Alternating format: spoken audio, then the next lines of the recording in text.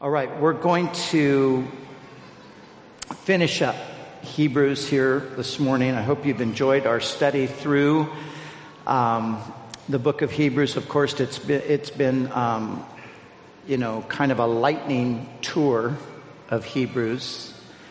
We could have spent a lot more time, but we didn't have the time. So we're going to finish things up today with looking at the 13th chapter, and I'm going to zero in on verses 20 and 21. But I do want to read to us chapter 13, just so we have the continuity of just the final words here in the epistle. So if you would stand with me for the reading of God's Word. If you have your Bible, open it to Hebrews chapter 13. If you have your phone and you have a Bible app on it, then go there. All right. Here it is. Let brotherly love continue. Do not forget to entertain strangers, for by so doing some have unwittingly entertained angels. Remember the prisoners, as if chained with them, those who are mistreated, since you yourselves are in the body also.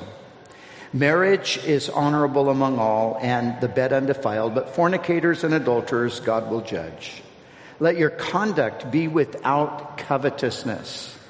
Be content with such things as you have, for he himself has said, I will never leave you nor forsake you. So we may boldly say, the Lord is my helper. I will not fear. What can man do to me? Remember those who rule over you, who have spoken the word of God to you, whose faith follow, considering the outcome of their conduct. Jesus Christ is the same yesterday, today, and forever.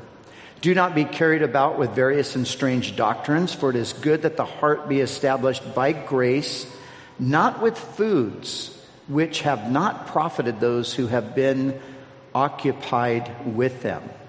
We have an altar from which those who serve the tabernacle have no right to eat, for the bodies of those animals whose blood is brought into the sanctuary by the high priest for sin are burned outside the camp. Therefore, Jesus also, that he might sanctify the people with his own blood, suffered outside the gate. Therefore, let us go forth to him outside the camp, bearing his reproach.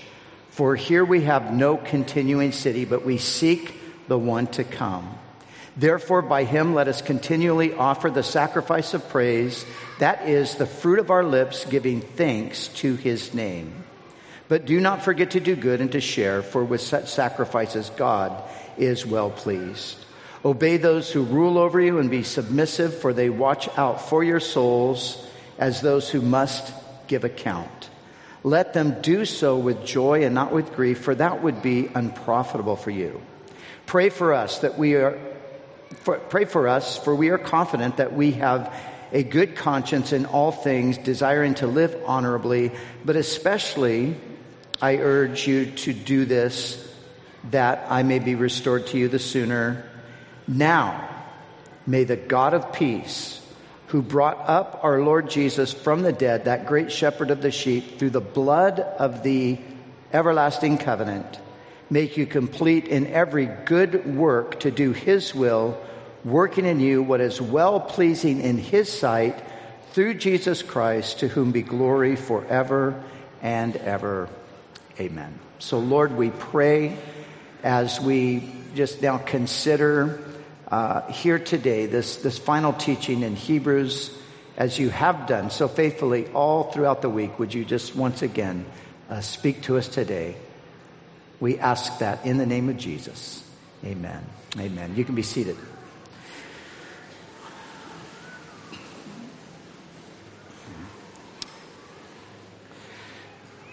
So as we come to the final chapter here, as you can see as we read through it, this is the chapter along with the 12th chapter where there's kind of the application portion of the letter, and this is the way all the New Testament letters are. If you look at them, they begin with a doctrinal statement, essentially. They begin by telling us things about God, things about who he is, about what he's done for us.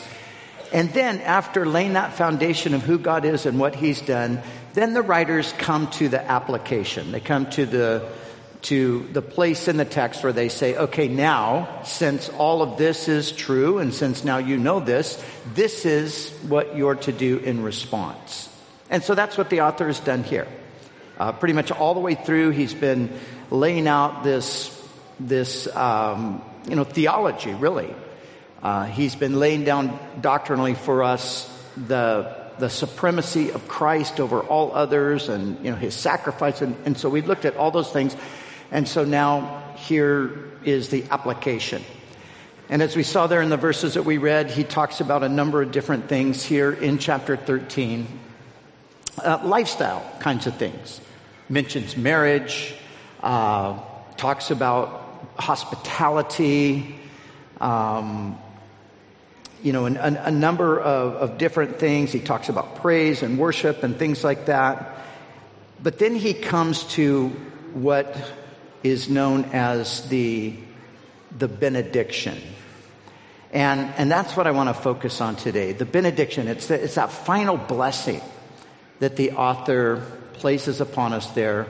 And it's in verses 20 and 21 where he says, now may the God of peace, who brought up our Lord Jesus from the dead, that great shepherd of the sheep, through the blood of the everlasting covenant, make you complete in every good work. So I want to really just focus in on that passage here today, because it's in this passage that we really get the proper understanding of how it is we're to live the Christian life.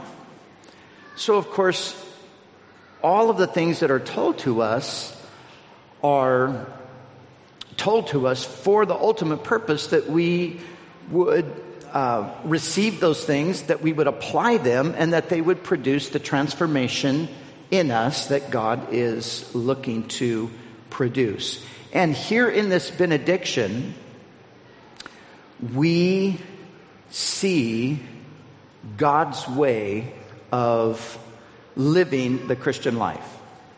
Now, I say God's way of living the Christian life because not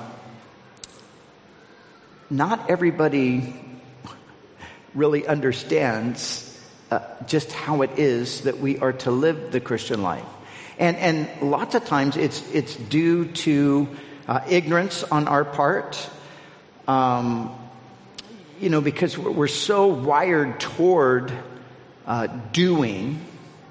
We're so wired toward kind of a works approach to our salvation. We often think that the primary responsibility for us to move forward, to be transformed, we often think that burden is primarily upon us, but it's not. And that's the wonderful thing that we see in this passage. It reminds us that the work that God is wanting to accomplish in and through our lives, he is the one who's going to accomplish it through us as we know certain truths and as we apply those truths in our lives. And so that's what I hope to do here. Now, it's a little awkward for me. I'm just going to confess to you right now. I'm having an awkward moment here because I have never before preached with my laptop.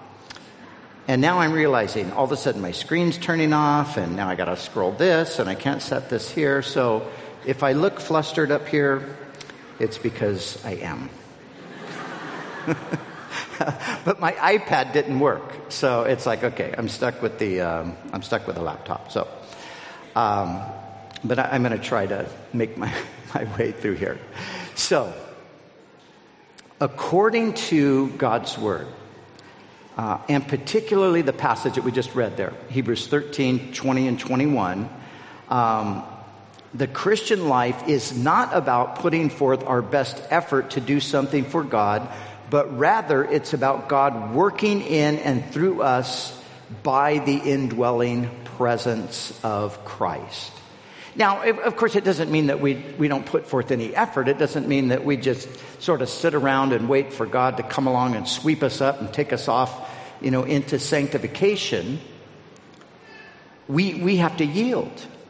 We have to surrender.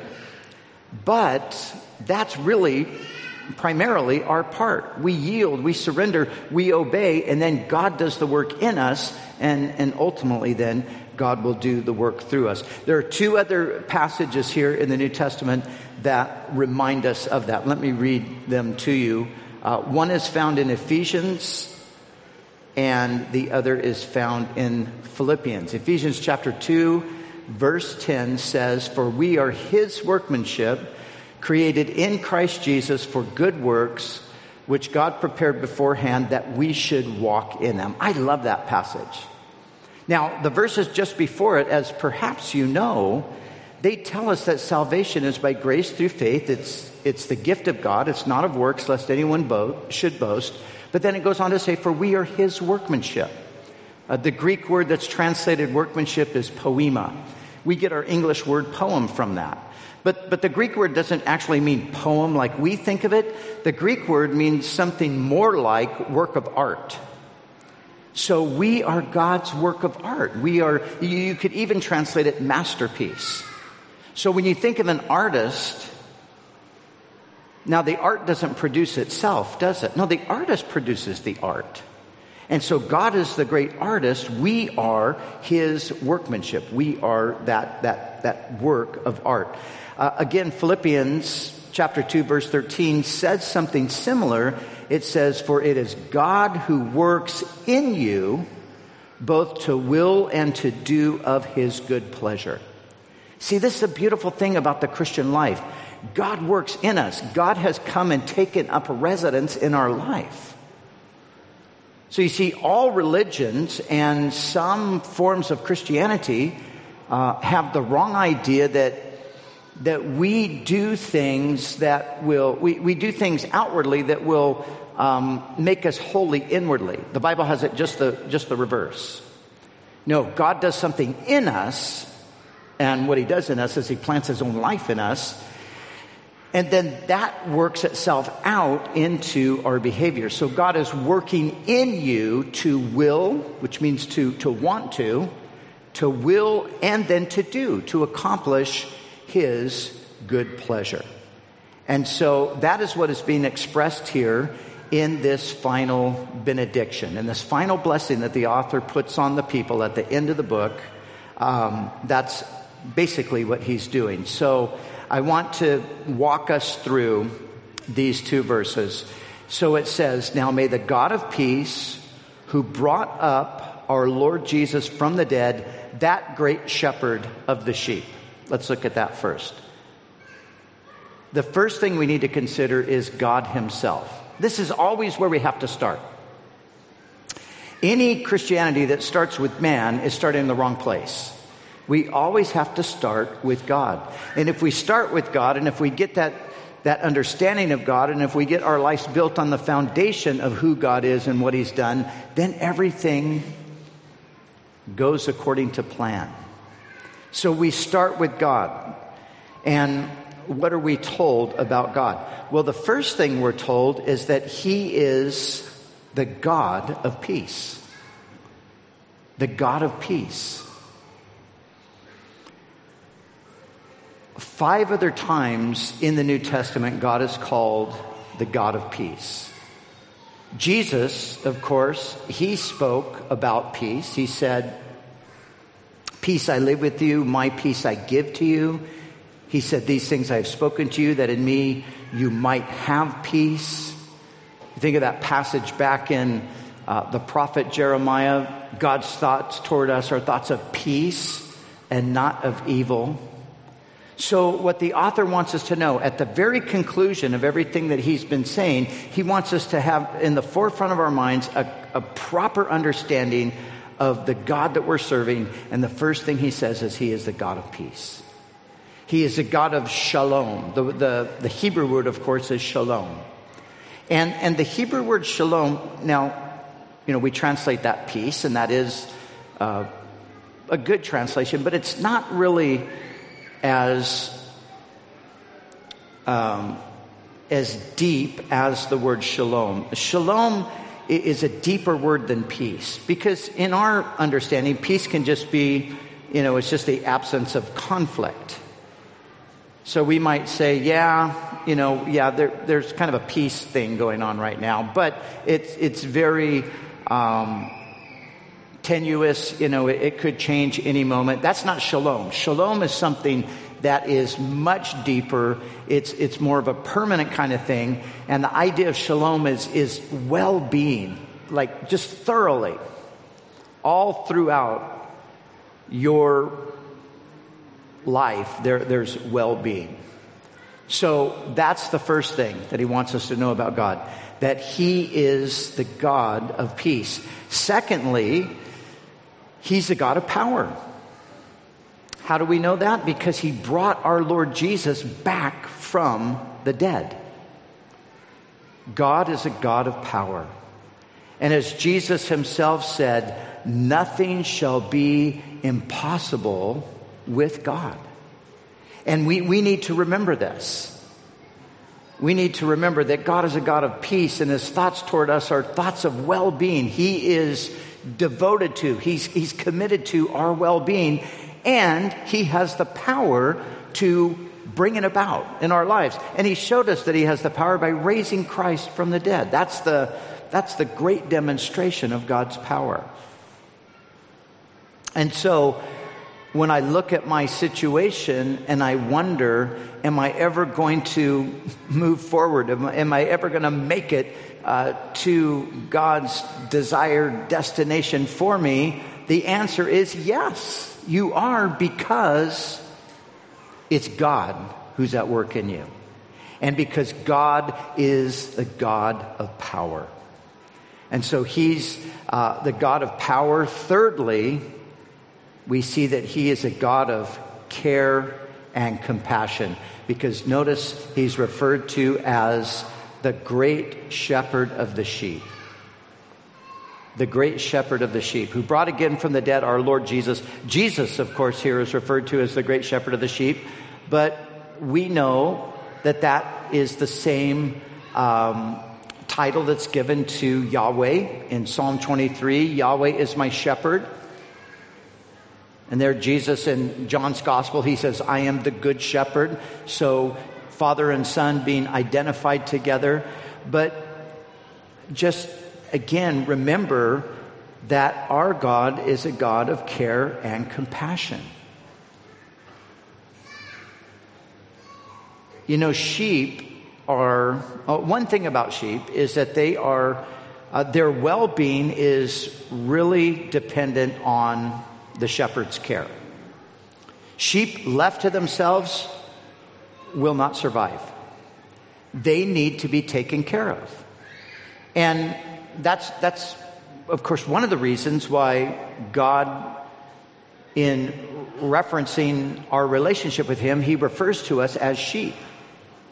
Because of that very fact that just as sheep need someone to care for them, we need someone to care for us. Because left to ourselves, we will bring about our own demise. And I think we all probably know that that's true from our own life experience. But, if we just look around us, we don't have to look far to see people who are in self-destruct mode. Their lifestyle is a destructive lifestyle. They even know it's a destructive lifestyle, but they just somehow can't get freed from it. So we have a shepherd that comes and delivers us from those things. So he's a God of peace, he's a God of power, he's a God of care and compassion. The second thing that we need to consider is the work of God. And that is referred to here when it says, through the blood of the everlasting covenant. So we consider who God is. Now we consider the work of God. The word covenant And we've come across this word already many times here in Hebrews. The word covenant recalls all the writer has said about God having forgiven our sin, cleansed our conscience, written his law in our hearts, and given us access into the Holy of Holies. It was the blood that sealed the covenant by which the blessings of perfect pardon and direct fellowship with God were secured for us. So we are in a covenant with God. And listen, it's called the everlasting covenant. What does that mean? It means it's a permanent covenant. God's brought you into a covenant relationship with him. He has covenanted. We sometimes use the word in that way. God's made a covenant. He's made a pact with us. And it's an everlasting covenant. Meaning simply, it's an unbreakable covenant. Meaning even more simply, that God is going to do what he promised to do. That when he goes into covenant with someone, that's what it is. God's making promises that are unalterable.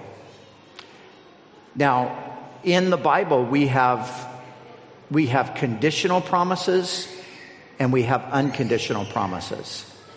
The everlasting covenant is really an unconditional promise. It's not based upon you, it's based upon God's faithfulness.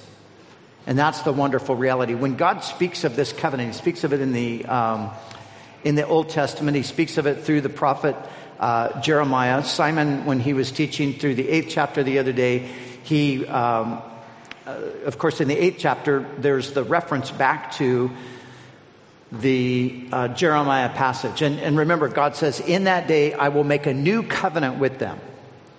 I will make a new covenant with the house of Israel, the house of Judah, not like the covenant that I made with them, because that covenant they broke. They didn't continue in it.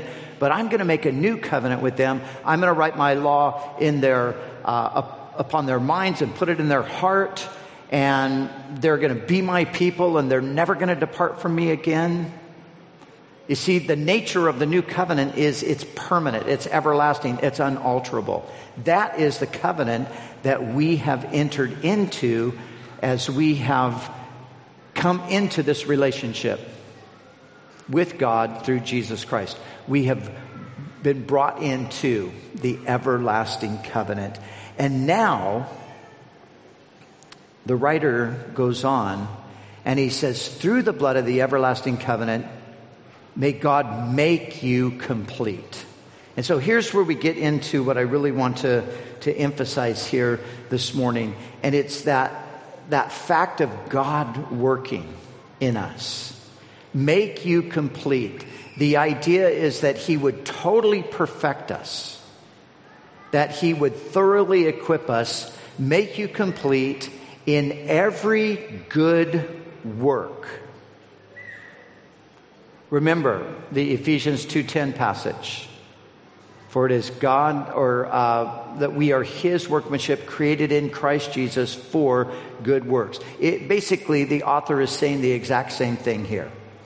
That God himself is going to make us complete in every good work. So the good works which God prepared beforehand that we are to walk in, as we simply surrender to him, he's going to bring us into that. He's going to do it. He that has begun a good work in you will complete it. Paul said that to the Philippians with absolute confidence.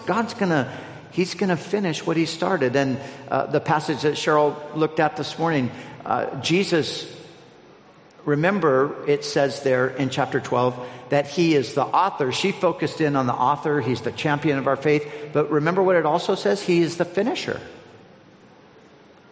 So he's going to finish. He's going to make you complete. That's his promise in every good work. Now, let me just clarify this. I think many of you know this, but sometimes, even for people who have known the Lord for a long time and understand the Christian faith, there is confusion sometimes over the issue of works. And here's what we need to understand: that works are the fruit of salvation. They're the fruit of salvation. They're not the root. In other words, works do not precede salvation, or I don't do good things so I can get salvation. No, I do good things because I have been saved. And now it's God working in me. So nothing I do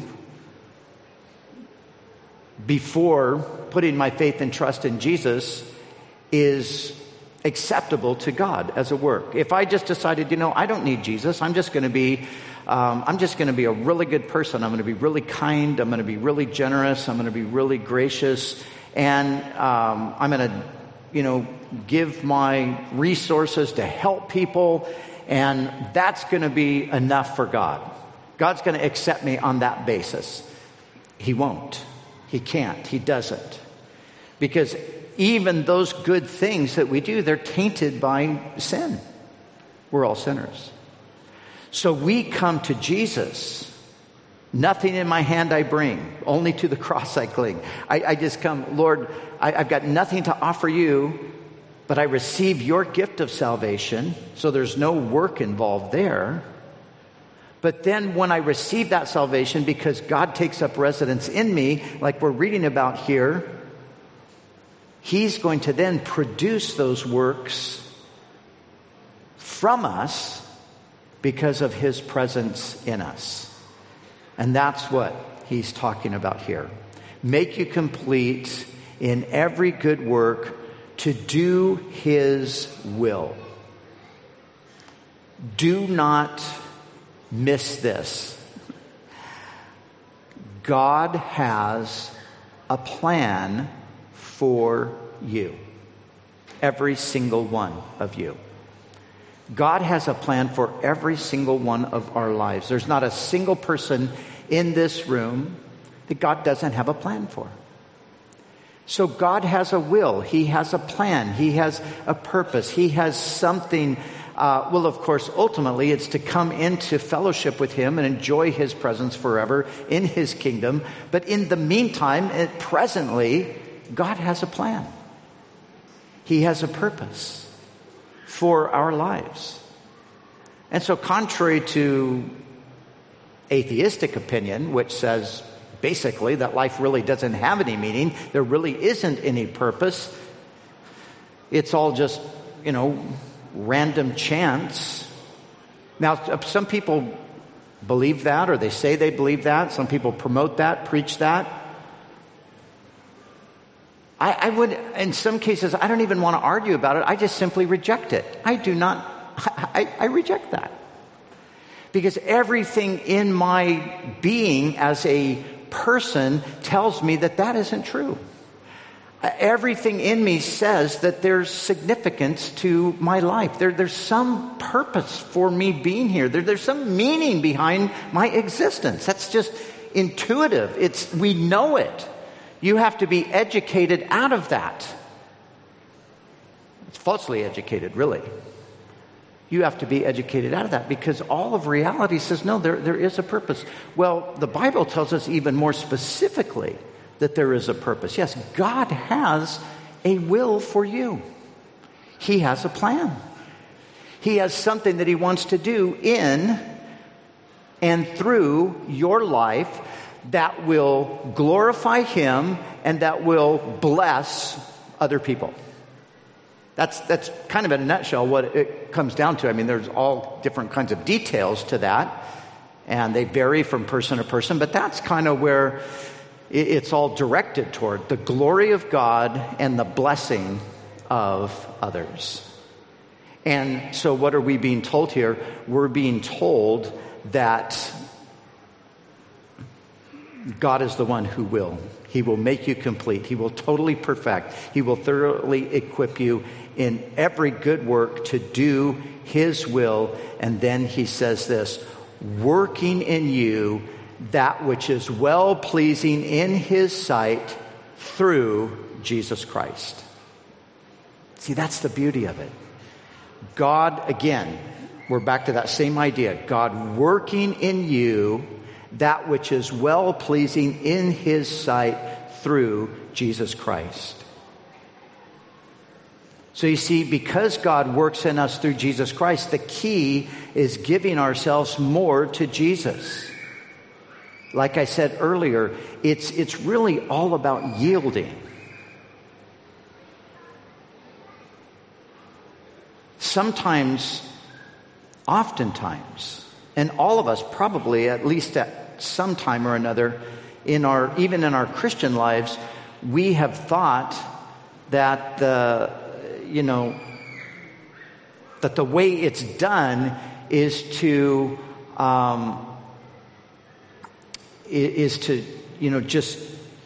just to try harder.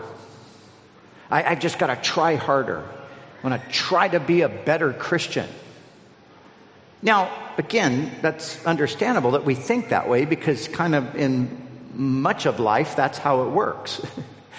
You want to be better at this, you try harder at that. But it's different in the kingdom of God.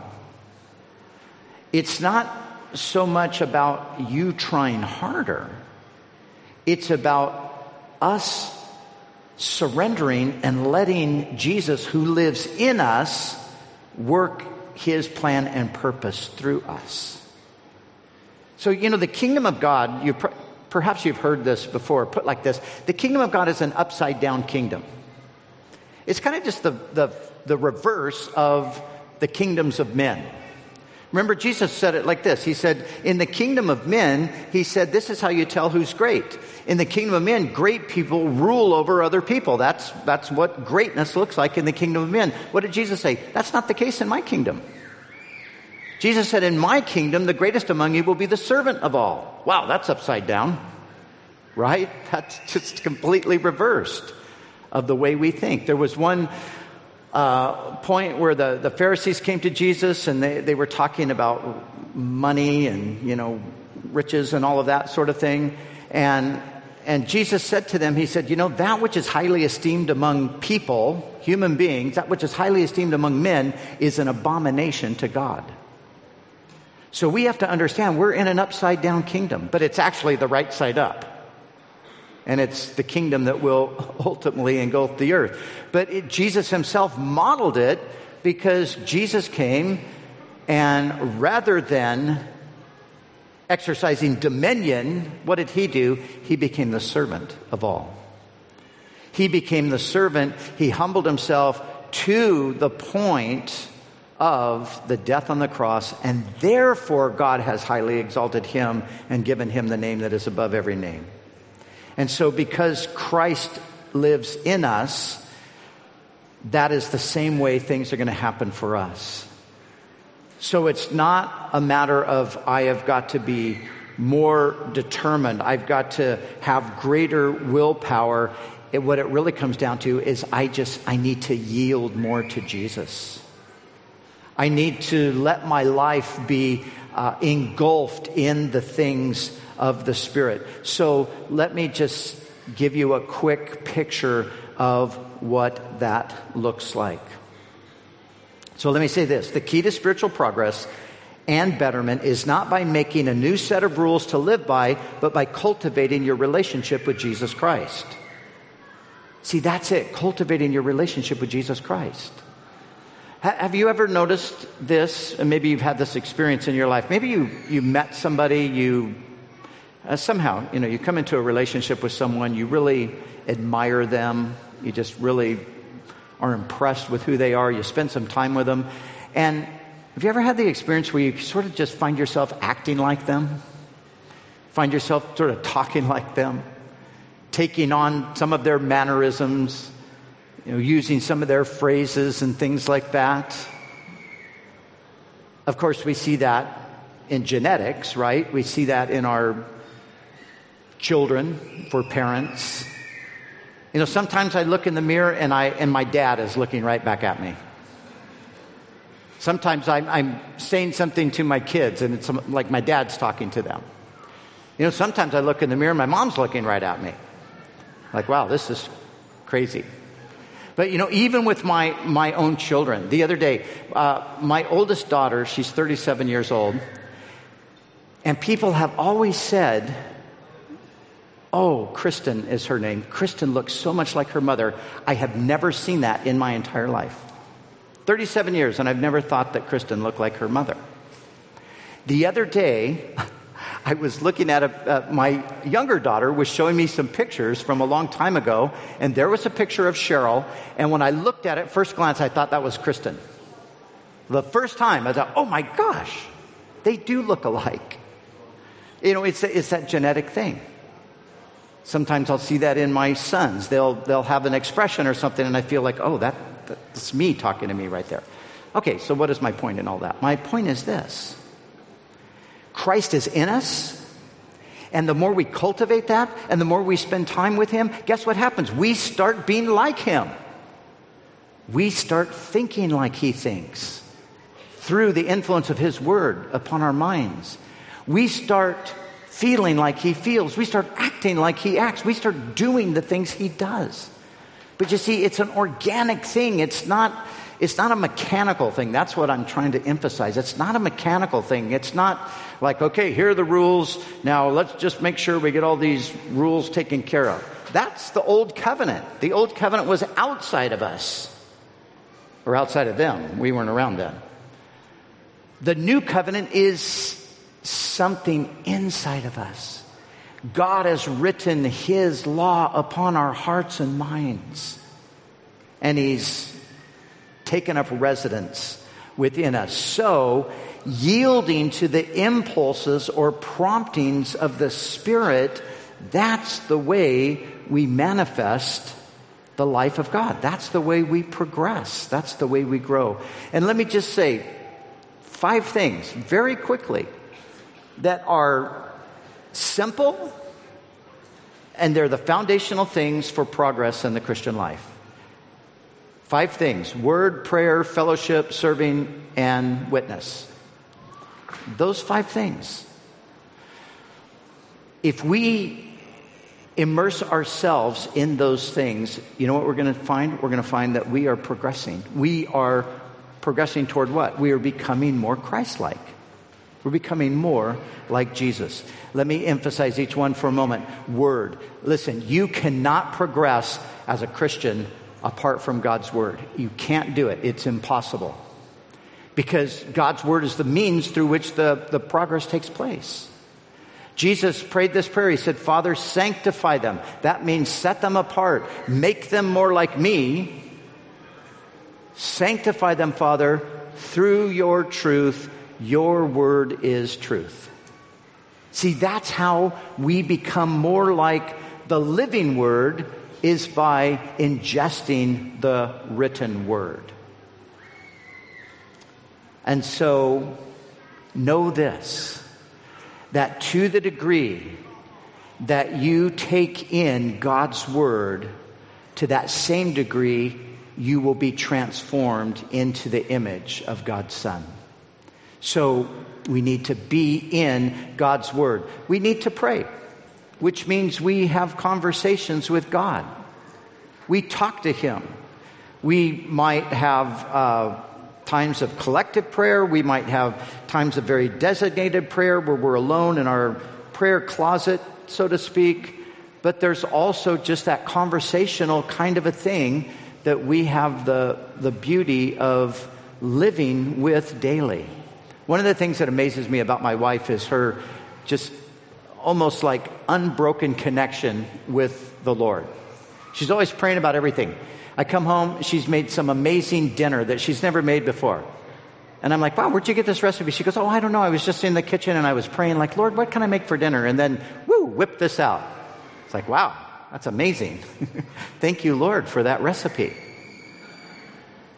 But seriously, it's a conversational kind of a thing. And although those other things are important as well, of course we need to have, collective prayer, praying with our brothers and sisters, and at times of maybe personal, devoted prayer where we might even be on our knees, just, speaking to God about deep things of life. But then there's just that communication. See, God redeemed us for a relationship with Him, and part of that is communication. He wants to hear from us. So prayer, fellowship, community, being with God's people. And isn't it, we've kind of been experiencing it here all week, haven't we? just being around God's people. It's so wonderful. It's being able to have a chat, have a conversation about this, talk to somebody about that, share your story, hear their story. One of the things about being here is I get so blessed by just hearing stories about how God is working in people's lives. That's what fellowship is, and it builds us up in our faith. We think, wow, God did that for them. I believe that God will do that for me as well. But that needs to be something that regularly occurs in our life. And then serving the Lord.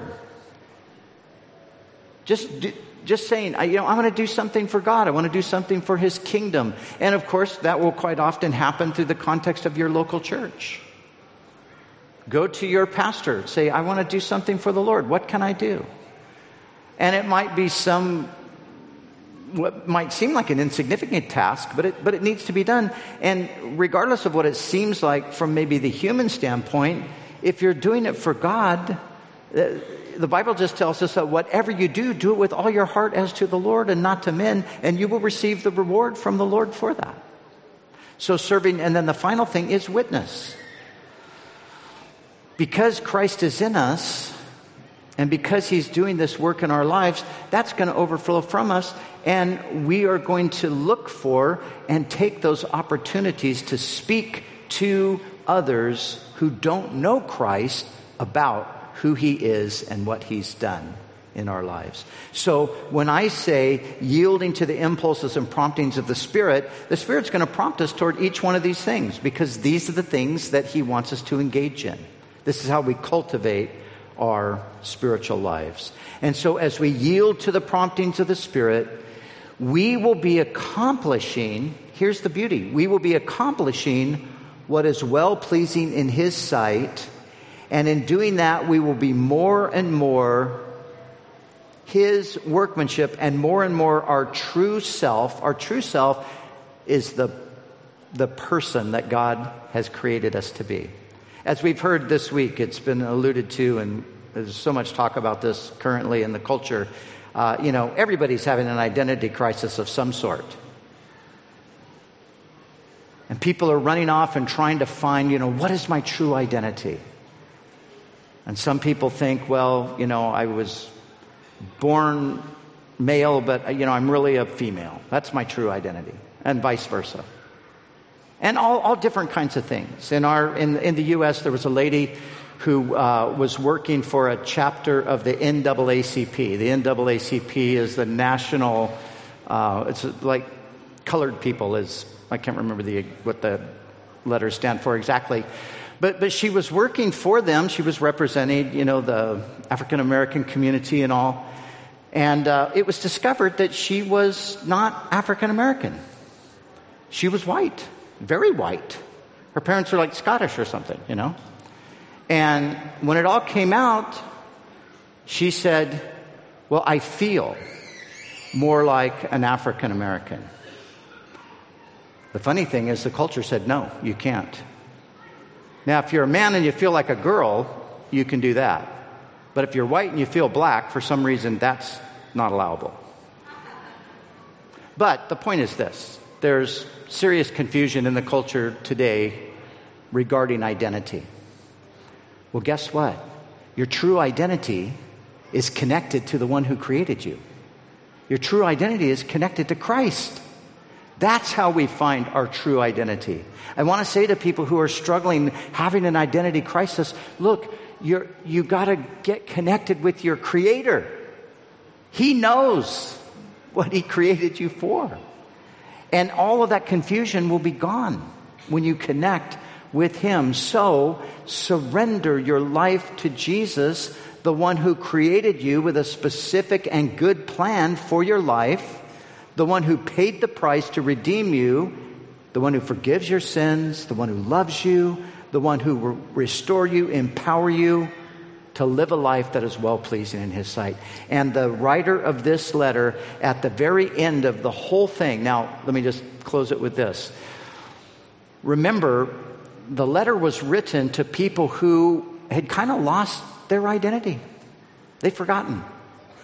And so they were looking for all other kinds of things to bring them back to that place of security and stability.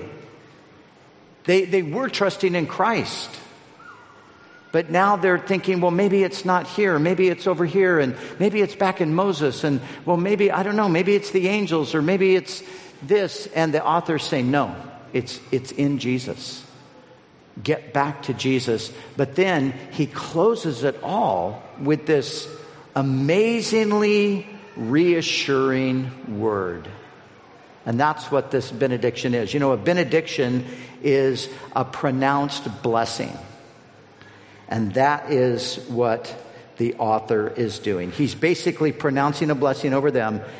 Now may the God of peace, who brought up our Lord Jesus from the dead, that great shepherd of the sheep, through the blood of the everlasting covenant, make you complete in every good work to do his will, working in you what is well-pleasing in his sight, through Jesus Christ, to whom be glory forever and ever. Amen. Remember, amen means so be it. See, this benediction is not like, man, I really hope that it all works out for you. This benediction is, this is the reality. And the God of peace, who brought up the Lord Jesus from the dead, that great shepherd of the sheep, he is going to do it for you. What's your part? Just yield. Just surrender. Just say, Lord, here I am.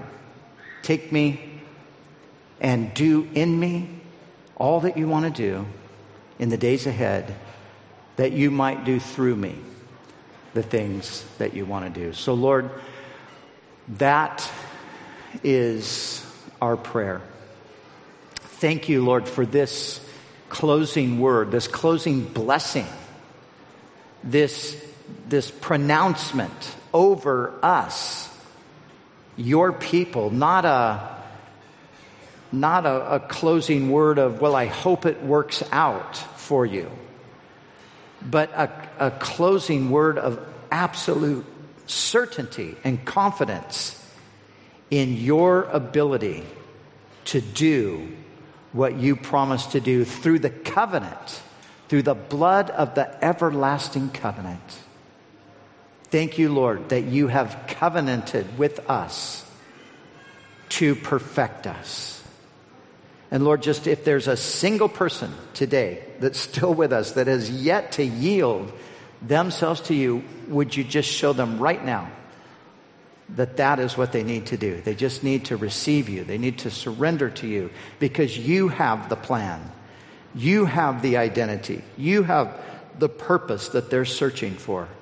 It's all wrapped up in you, and you're going to complete what you start in them. They don't have to fear failure, because you're going to cause them to succeed, because you are the God of power.